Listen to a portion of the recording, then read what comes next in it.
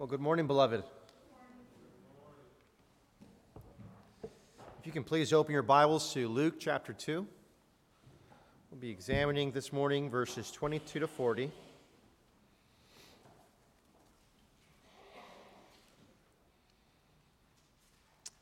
When you do have that, please do stand for the reading of God's Word. Again, Luke chapter 2, starting in verse 22. Hear ye this morning the word of the Lord. When the time came for their purification according to the law of Moses, they brought him up to Jerusalem to present him to the Lord. As it is written in the law of the Lord, every male who first opens the womb shall be called holy to the Lord, and to offer a sacrifice according to what is said in the law of the Lord, a pair of turtle doves or 2 young pigeons. Now there was a man in Jerusalem whose name was Simeon, and this man was righteous and devout, waiting for the consolation of Israel, and the Holy Spirit was upon him. And it had been revealed to him by the Holy Spirit that he would not see death before he had seen the Lord's Christ. And he came in the Spirit into the temple. And when the parents brought in the child Jesus to do for him according to the custom of the law, he took him up in his arms and blessed God and said, Lord, now you are letting your servant depart in peace according to your word. For my eyes have seen your salvation. You are prepared in the presence for all peoples, a light for revelation to the Gentiles and for glory to your people Israel. And his father and his mother marveled at what was said about him. And Simeon blessed them and said to Mary his mother, Behold, this child is appointed for the fall and rising of many in Israel, for a sign that is opposed, and a sword will pierce through your own soul also, so that thoughts from many hearts may be revealed. And there was a prophetess, Anna, the daughter of Phanuel, of the tribe of Asher, and she was advanced in years, having lived with her husband 7 years from when she was a virgin, and then as a widow until she was 84. She did not depart from the temple, worshiping and fasting and prayer night and day. And coming up at that very hour, she began to give thanks to God and to speak of him to all who were waiting for the redemption of Jerusalem. And when they had performed everything according to the law of the Lord, they returned into Galilee to their own town of Nazareth.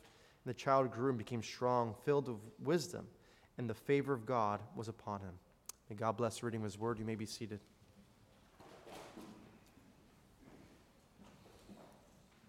Sovereign Lord, we do come before you thankful for the appointed times and seasons in which we have received and which you have placed us in.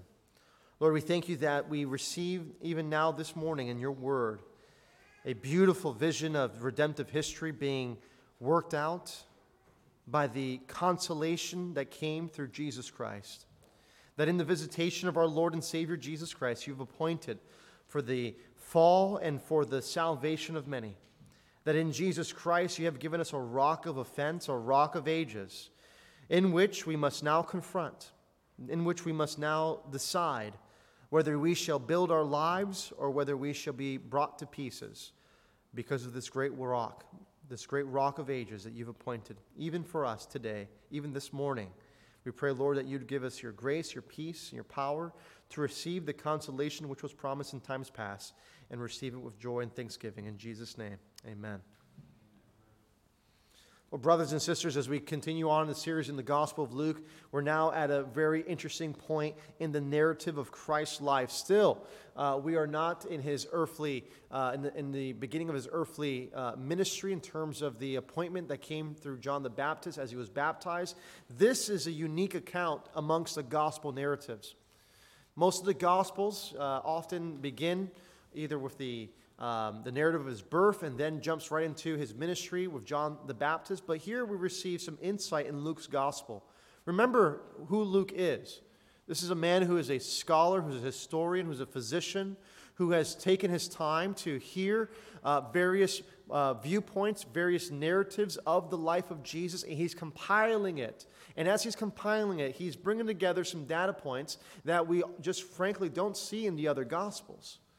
And as he's bringing us this narrative of the early life of Jesus, he gives us insight as to what it looked like when he was presented at the temple.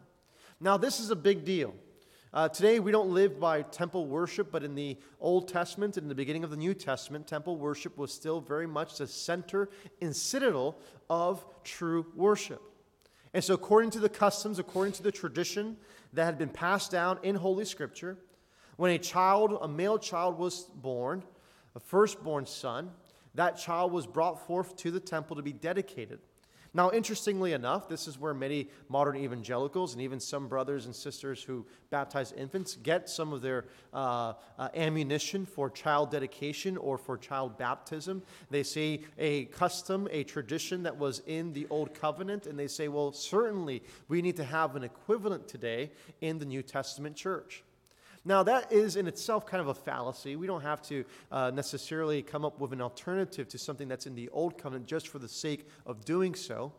But interestingly enough, we do have here a case in which Christ, of course, is brought to the temple. And it says in verse 22, when the time came for their purification according to the law of Moses, they brought him up to Jerusalem to present him to the Lord. So when a woman gave birth at that moment, according to the Old Covenant, she was considered ceremonially unclean, because she had just delivered and she was still in a time of uncleanliness and purification. Therefore, she had to be brought to the temple for purification, the child alongside her also.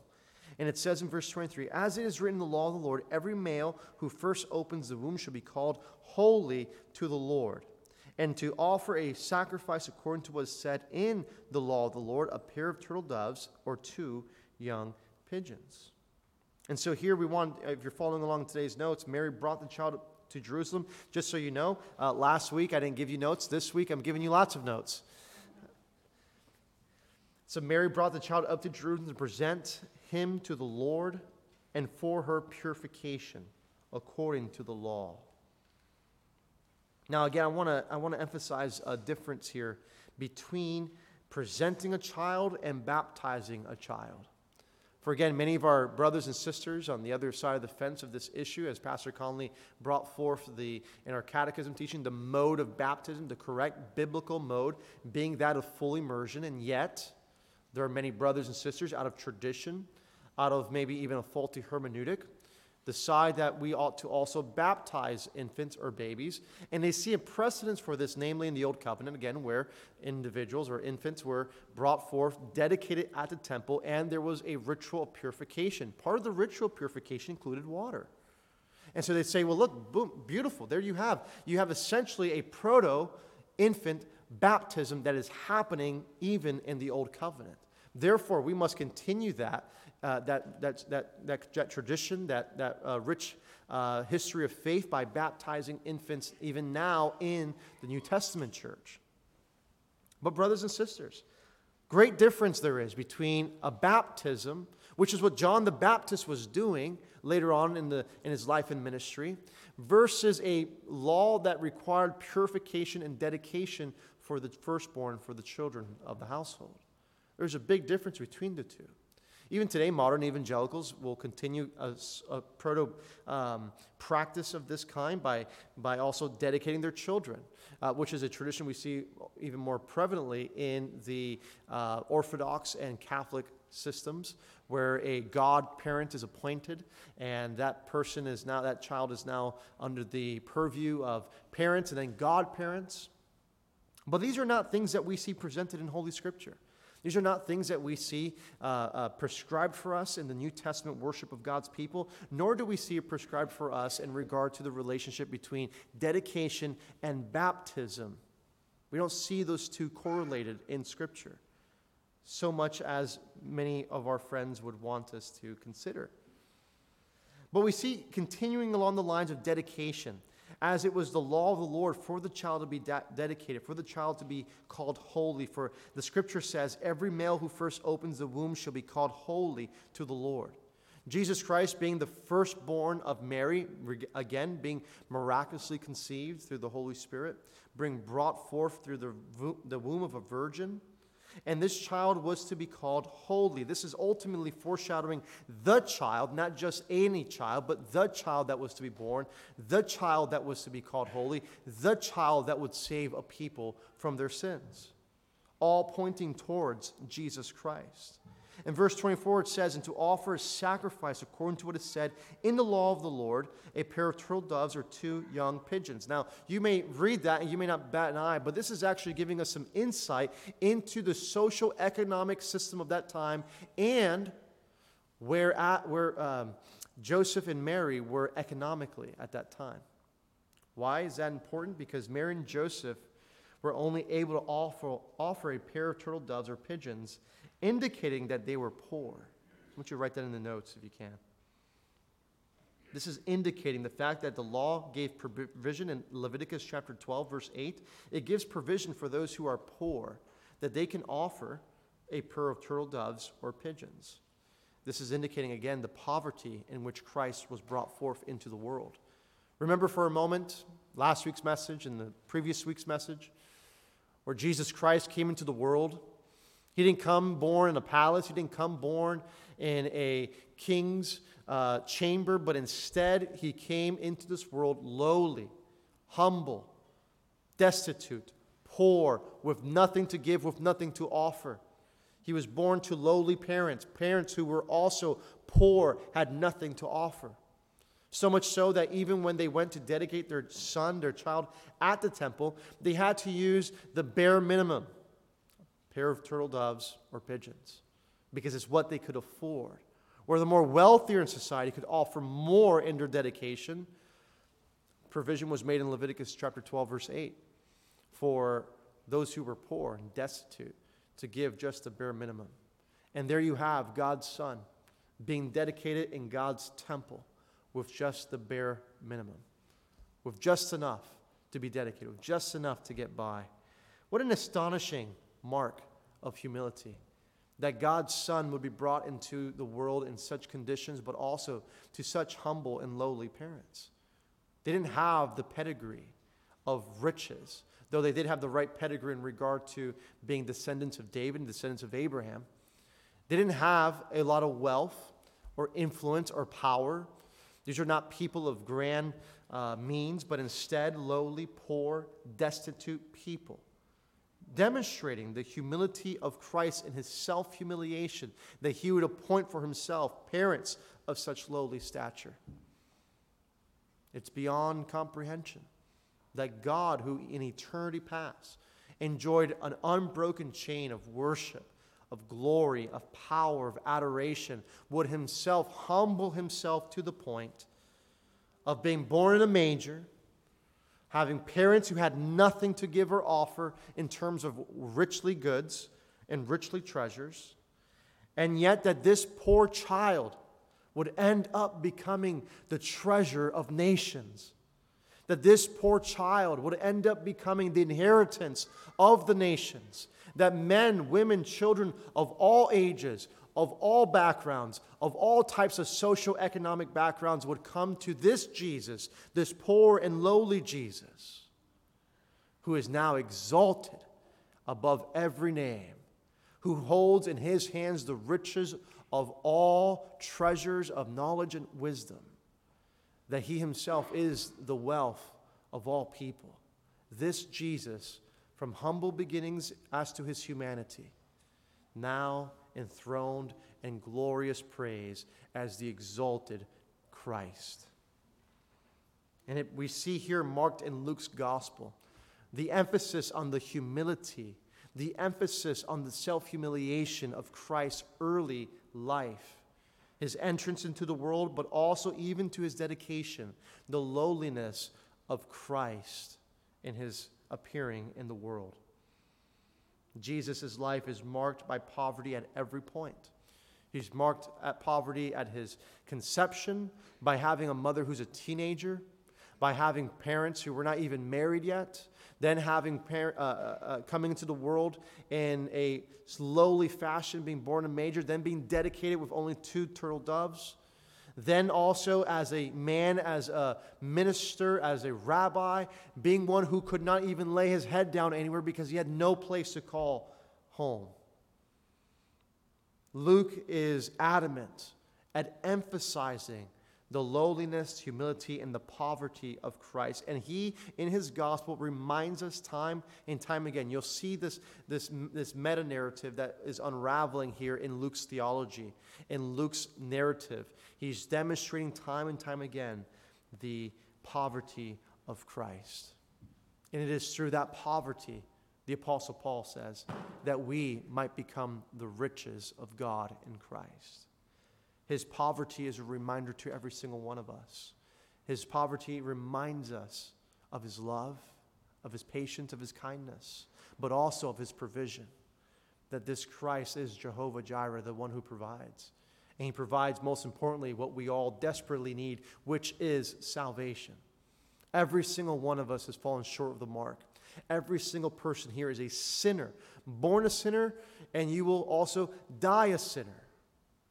The only difference is, in this life, in this temporal life that we have opportunity and we have a chance even now to hear the gospel that is preached, the death, burial, and resurrection of Jesus, and we can respond with saving faith, saying, Lord, I know I'm a sinner, but I don't want to stay a sinner. I want to be a saint. I want to be under grace. I want to be under the power of your resurrection. And he'll transfer you from death to life. He'll transfer you from a sinner to a saint. You'll still be a sinner. You're still content with the old man. But that sinner is no longer just a sinner. He's also a son of God, a child of the Most High. And you and I can have that by faith in this Jesus who for our sake became poor, for our sake took on poverty, for our sake became what he needed not to be, but out of love, out of grace, out of kindness, he lavished all of these beautiful things upon us in the beloved so that we may be saved by grace through faith in Jesus' name. And this is what was being foreshadowed even in the dispensation before Christ. It says in verse 25, now there was a man in Jerusalem whose name was Simeon. And this man was righteous and devout, waiting for the consolation of Israel. And the Holy Spirit was upon him. Here you have a man who was a prophet, who God had appointed, who God had ordained, and God had spoken to him by the Holy Spirit. This is a time of phenomenal revival. God is working. He's pouring out his Spirit upon men, women, and children at the coming of Christ. And of course, even more powerfully so in the inception of the New Testament church in Acts chapter 2. But even then, you see God using the Holy Spirit, God appointing the Holy Spirit, the third person of the triune God, to reveal, to set the stage for this Christ. And he had promised him this. He promised this man Simeon this, and it was revealed, verse 26, to him by the Holy Spirit that he would not see death before he had seen the Lord's Christ. God had appointed this man Simeon to not only know about the future coming of Christ, but also that he would see with his own eyes the salvation of the Lord. Now, what set Simeon apart from others? I don't know. The Scripture doesn't tell us. But it does give us insight to this expectation, to this working of the Holy Ghost, even at the time of the birth of Jesus. And it says in verse 27, he came in the Spirit into the temple. And when the parents brought in this child Jesus to do for him according to the custom of law, he took him up in his arms and blessed God. This man, Simeon, saw the salvation of the Lord as he had been waiting for the consolation of Israel. If you're following along in the notes, Simeon was a man waiting for the arrival of the Messiah. Now, this is important because, brothers and sisters, if you ask any Jew today what they're waiting for, what will they tell you? They're waiting for the Messiah. You know, in the times past, if you ask Simeon what he was waiting for, he was also waiting for the Messiah, but the difference is, Simeon, a Jew, was one who had received insight by the Holy Spirit that the Messiah would be born in his day. You ask a Jew today what they're expecting, what they're waiting for. I had a middle school teacher who I got very much along with. At that time, I was a Jehovah's Witness, and he was a Jew. And so we would talk about religion all the time and the similarities and the fact that we were not Trinitarians. But the biggest difference even then between a Jehovah's Witness and a Jew is that Jehovah's Witnesses still believe that Jesus is the Messiah, the Christ. And so we would talk about this a lot. And I'd ask him, like, so what are you waiting for? who are you looking for? He's like, well, right now I'm just looking to myself. I am my own Messiah right now. And if the Messiah shows up, then great. But if not, I'll have to do. Think about that for a moment, brothers and sisters. There's an entire group whom God has revealed himself to in times past. An ancient people who God made a promise and a covenant with. Who says, that God says, I will promise a seed to you. A seed that will bless you, that will be an abundance and inheritance to the nations. That through this seed, all the nations, all the families of the earth will be blessed. And they missed their own Messiah. They missed him. Not for a lack of witness, not for a lack of evidence, but because of the hardening of their hearts, the rejection of their own Savior, of their own Messiah. Therefore, Christ, later on in his ministry, pronounces judgment upon his own people, the covenant breakers, promising that upon that generation would fall all the righteous blood of times past and of times future. That upon that generation would come great calamity and destruction because they had missed the sign of the coming of their Savior, of their Messiah. But Simeon was a man who was looking forward to the consolation of Israel, the consolation being the peace that comes, the gracious kindness that came through the Messiah, which means comfort. So if you're following on in the notes, Simeon was a man waiting for the arrival of the Messiah and the consolation of Israel, which means comfort.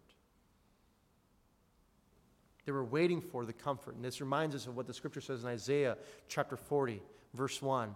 Comfort, comfort my people, says your God.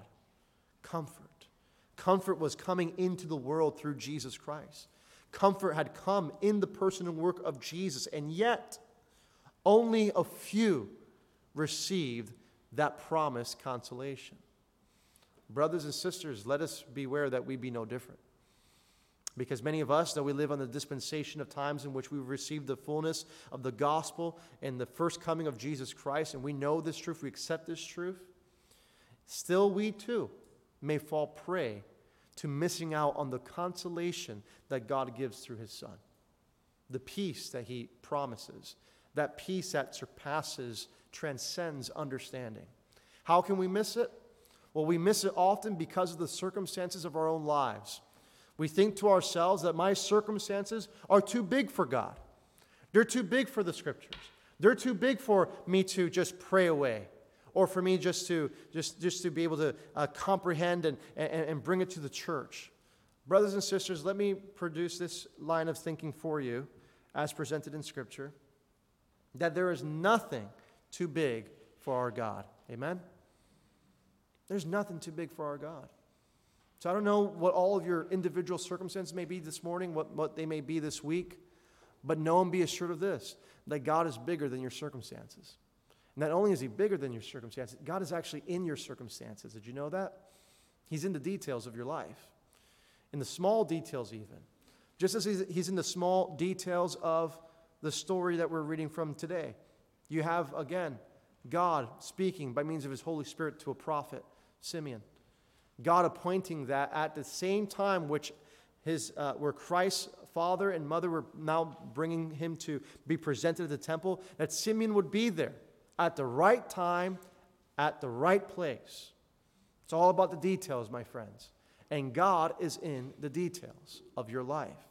It's nothing happens in our life by happenstance. We believe in a sovereign, benevolent God who appoints all things for his glory and for our eventual good. Now, it's often kind of misused, the scripture from Romans 8, that it says, obviously you know this scripture well, that God works together all things for good for those who are called according to his purposes. And we see everything that happens is good. No. Not everything that happens is good, but it is eventually for your good. So when you think to yourself about your circumstances, it's clear that at times there are things in your life that are not good. It's not good to be laid off. It's not good to have problems in our marriage. It's not good to be going through a difficult time. Those are not good. But what is he producing in the midst of those bad, difficult things is the eventual good of the glory of his name.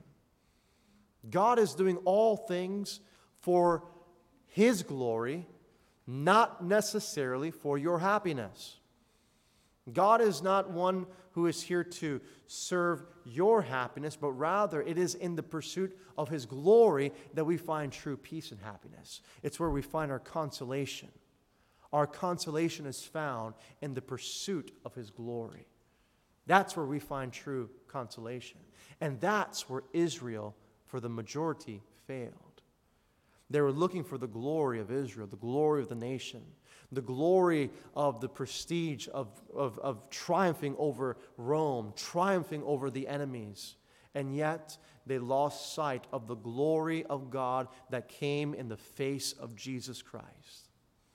The greatest glory that could be beheld by human eyes, God incarnate in Jesus, was rejected.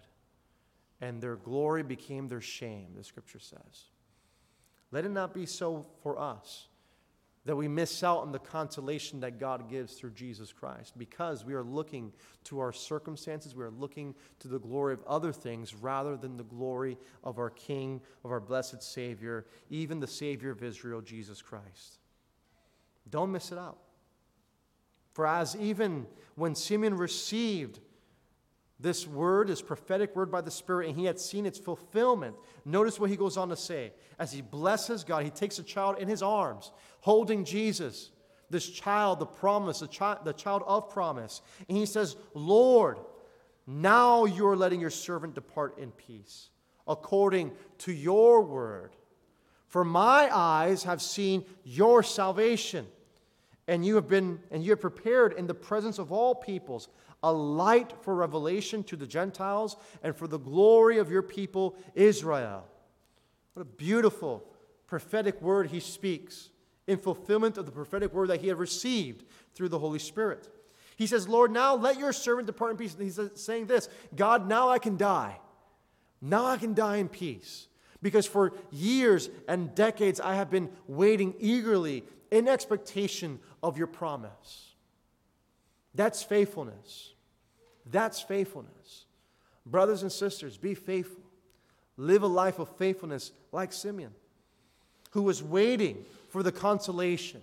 And all that he got to see was at least the child. He didn't get to see his crucifixion.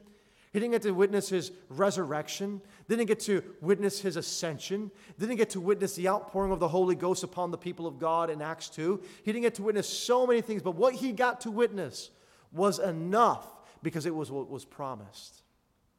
It was what was promised. And what God promises and when he fulfills, it's enough. And so Simeon, seeing the promise of God, and not only seeing it, but actually holding it. Can you imagine holding that child? It's an exciting thing when you hold any newborn baby, but particularly this one, who he knows will save a people from their sins. And he's saying, God, now I can die in peace. Why? Because it is according to your word. He lived a life of faithfulness based upon living out the word. He says, Lord, now let your servant depart in peace according to your word. God says, I promise you, Simeon, through the Holy Spirit, you will see the salvation of the Lord. You'll see this promised child. And that's all he promised. And Simeon, being faithful, knowing that he had received the promise to which he had received and was given through the Spirit, he could say, now I can go in peace according to your word. Could you say such a thing? God made you a promise. If God spoke to you and he speaks to us through his word, would it be enough in saying, God, thank you, now I can die in peace according to your word because I have seen your faithfulness.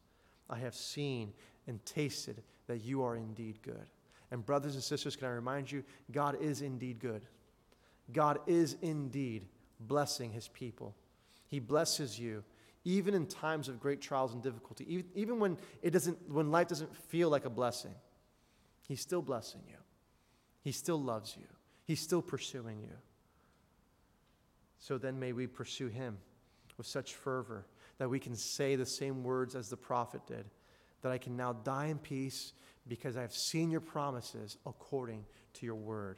And not only does he say that, but he says in verse 30, for my eyes have seen your salvation. Literally, he's literally seeing the child of promise in his hands. That through this child, salvation would come to the world, salvation would come to the nations. So much so that he goes on to say, and you have prepared in the presence of all people, so not just the Jewish people, not just for the consolation of Israel, but really for the consolation of all peoples. Verse 32, a light for revelation to the Gentiles. You see, Simeon, a prophet, I think he was more than just a prophet. He knew the word of God. He knew that part of the eschatological expectation of the Christ, of the Messiah, wasn't just for the peace and consolation of Israel, but also to fulfill what was promised to Abraham, that through the seed, through the promised child, would come blessing to all the families of the earth and all the nations. So this man knew the word of God, and he knew that this promise extended far beyond the national borders of Israel, but was indeed a child for all nations. A light for revelation to the Gentiles and for glory to your people, Israel. Beautiful. You see, Jesus was appointed as a promised child to see the blessing and the salvation for all people. So if you're following the notes, Simeon rejoiced in seeing the salvation of the Lord and the light to the nations in the newborn Jesus. As the angel of the Lord indicated earlier in the narrative in Luke's gospel, in his name, in bringing forth this child, his name shall be called Jesus. Why? For he shall save a people from their sins. He will also bring illumination to the spiritually dark nations under demonic principalities. You see, part of the equation here is we see in the Old Testament this narrative being played out. God, out of all the families of the earth, had chosen one particular people, one family, the offspring of Abraham. He chose Abraham as his inheritance, Jacob as his inheritance, and that through Abraham, Isaac, and Jacob, he would build a family that would represent him on the earth.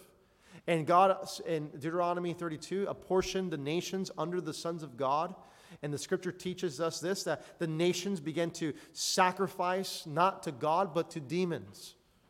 They began to worship created things, begin to worship principalities and powers that were not Yahweh, that were not the true God of Israel. And God says, I want my people, Israel, to be fully devoted to me, to be a people that's distinct and peculiar among the nations. And that through the witness that Israel would give, all the nations, all the families of the earth would receive a light and revelation of the true God.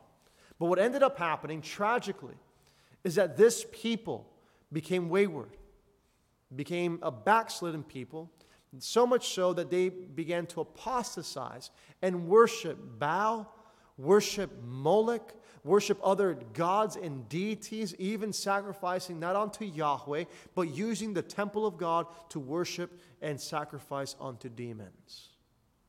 And because of their spiritual harlotry, their spiritual uncleanliness, God appointed for them judgment. And judgment came more than once upon this people. But God made a promise even to them that through them still would come the Savior, not just of Israel, but of the entire world. So God didn't completely destroy this people, but allowed this people to continue to exist so that through them the Messiah would come and bless all the nations of the earth.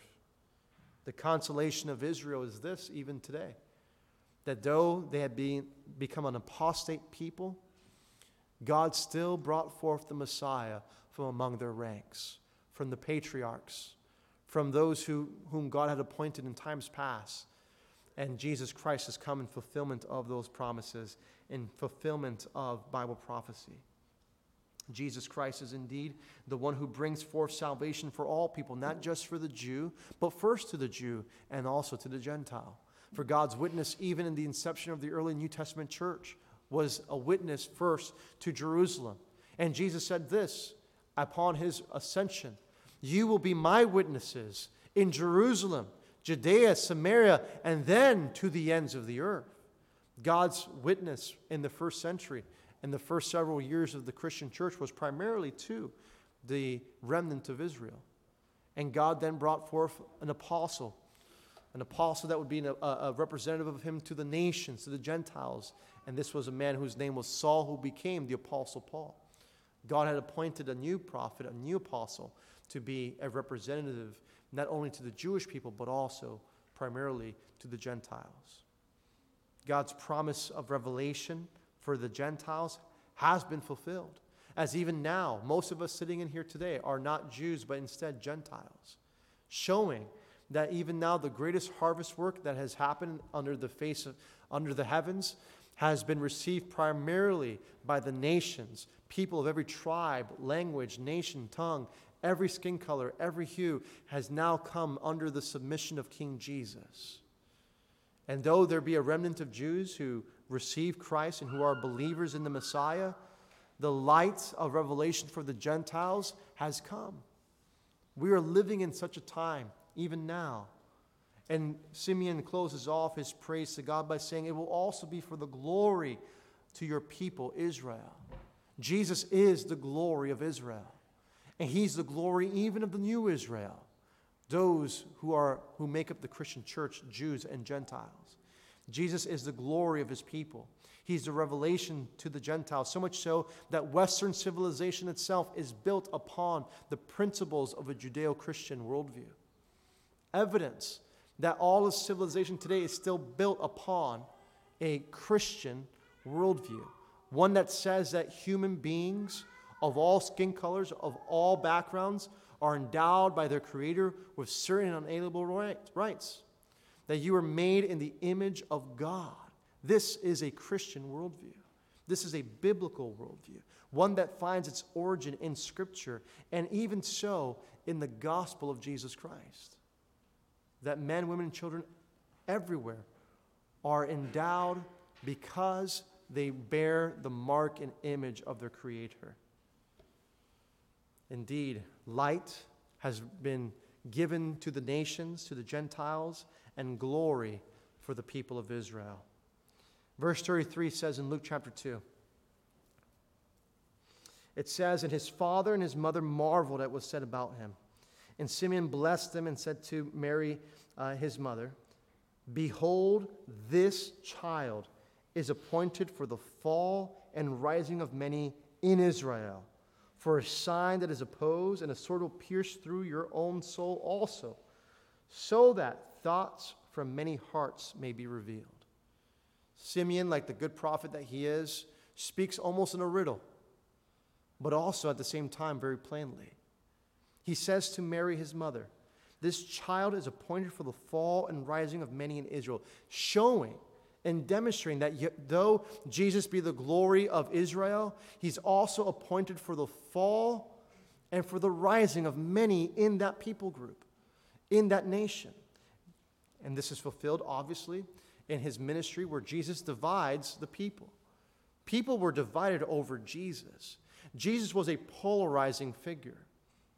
You know, today in today's society, we don't like polarizing figures. We're always looking for the next great uniter. We're looking for the next JFK, the next Ronald Reagan.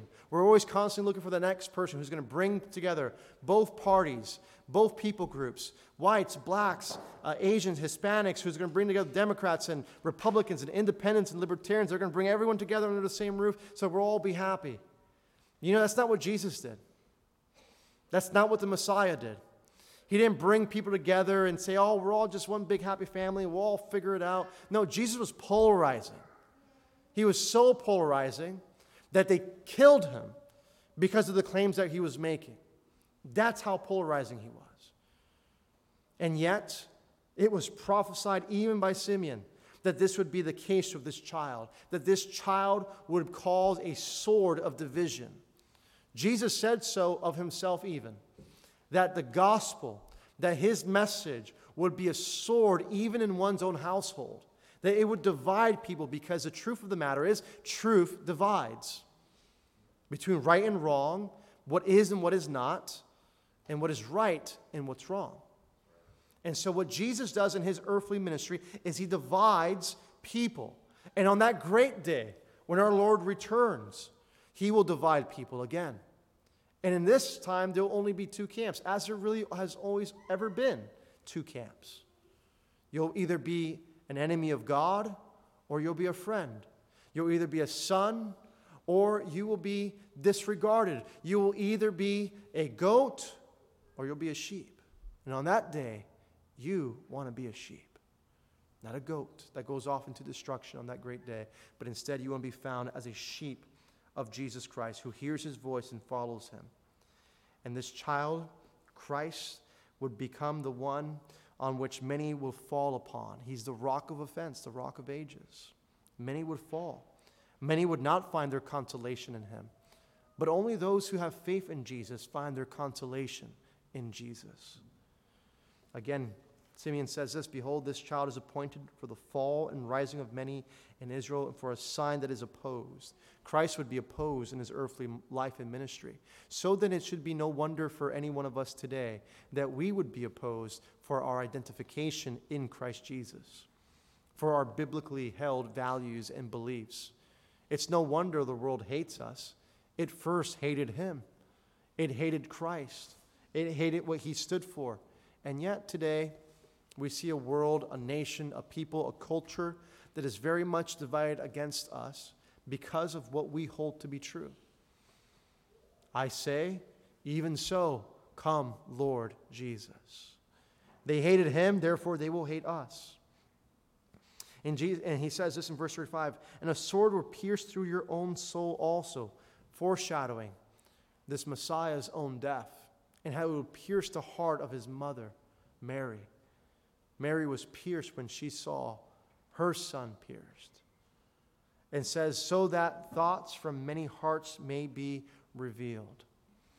Think about this. Simeon in this scripture is foreshadowing the cross. He probably doesn't know the details, but through the Holy Spirit, he is given insight to some degree. And he is speaking this truth to Mary, that Mary would also be, her soul would be pierced as she sees her son being pierced.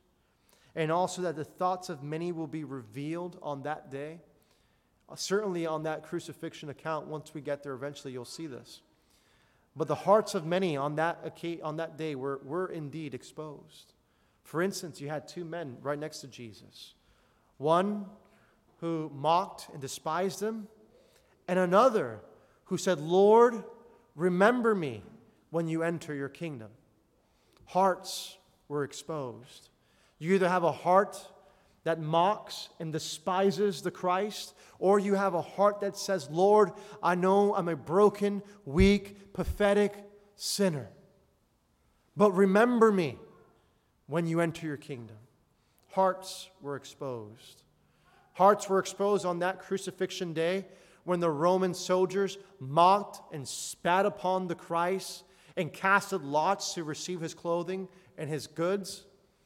And hearts were exposed when that great trembling of the earthquake came and people began to say truly that he was the Son of God.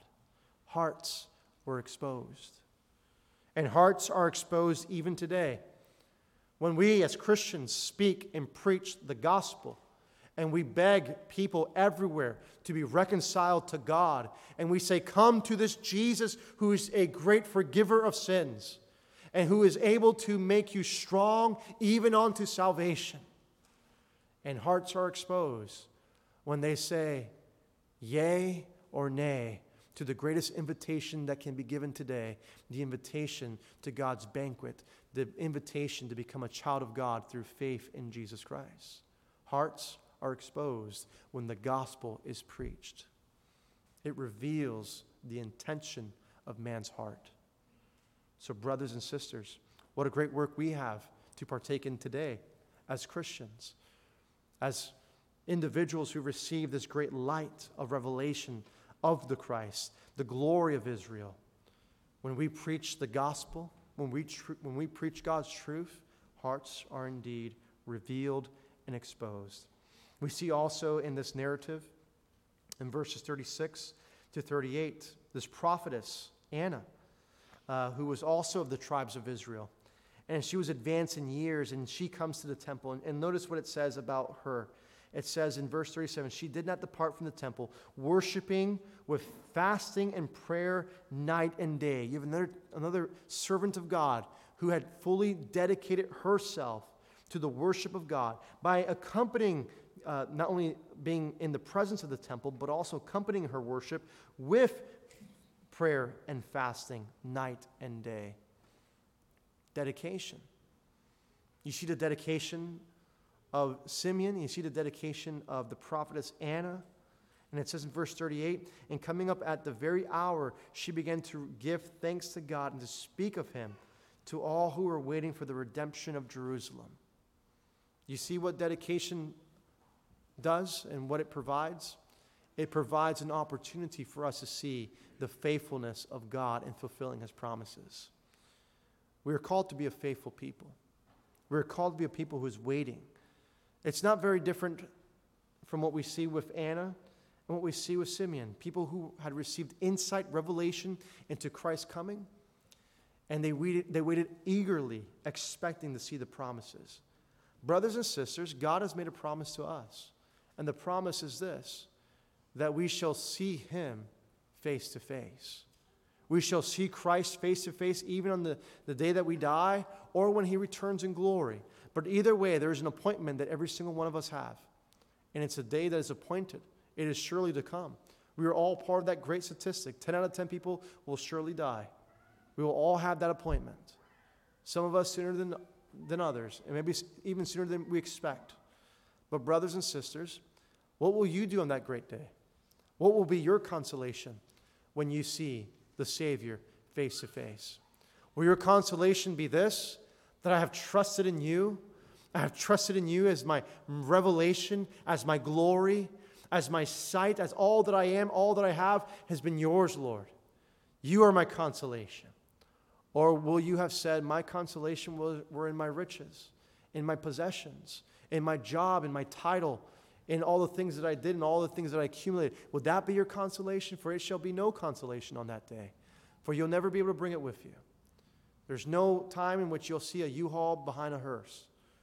You can't bring your things with you. The Egyptians tried it, and now all their goods are in museums and scattered across the world. And yet, brothers and sisters, may your consolation be today that I have trusted in Christ, that I've trusted, that I've waited and seen the faithfulness of God, so that we too can have a testimony likened unto Simeon, likened unto the prophetess Anna, that we on that day be found worshiping him and be found waiting for the redemption of Jerusalem, the true Jerusalem, the heavenly Jerusalem, the Jerusalem that we are a part of today.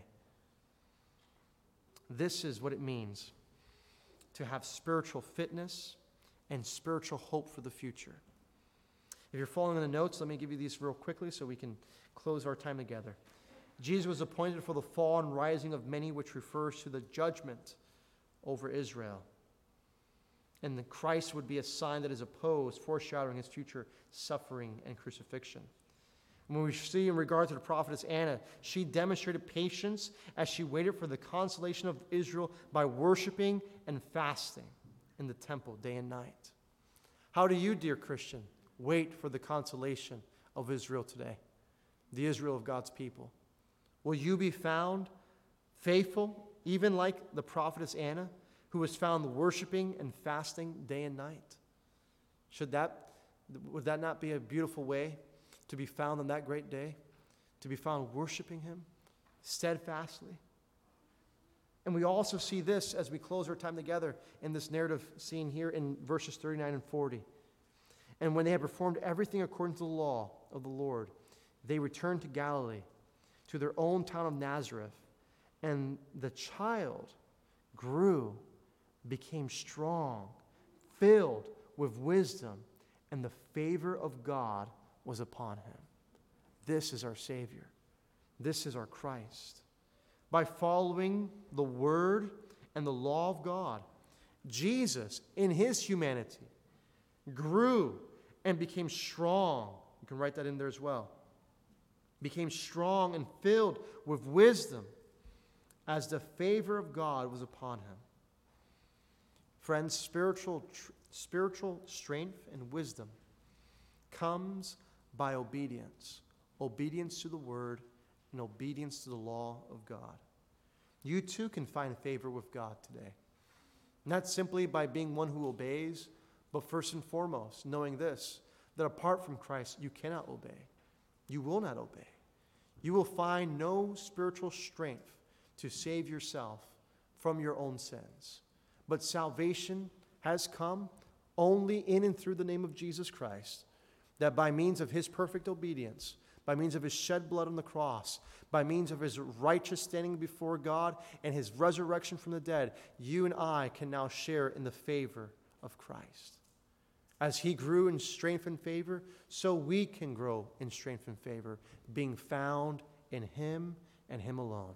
My hope and prayer for you this morning is, if you don't know Jesus, may you know him today while it is still called today, and do not harden your hearts as the Israelites did in the days of rebellion, but rather that you would find consolation even for your own soul. I pray this for you in Jesus' name. Let me pray. Benevolent Savior, precious Jesus, you are indeed a good Savior, mighty to save. We pray, God, that you would deliver your people from their sins.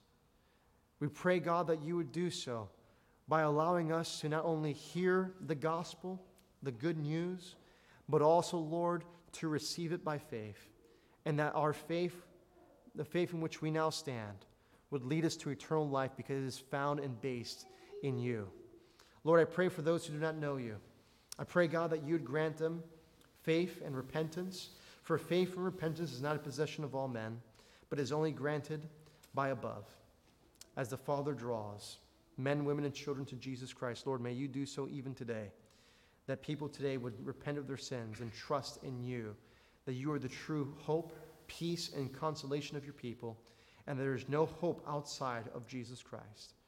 Lord, help us to see, and as it is laid out in your word, the hope that we have been given and the hope that we have, even peace with God, and that we would grow in faith and strength and stature in Jesus Christ for your glory and for your name's sake. We do pray these things. In Jesus' name, amen.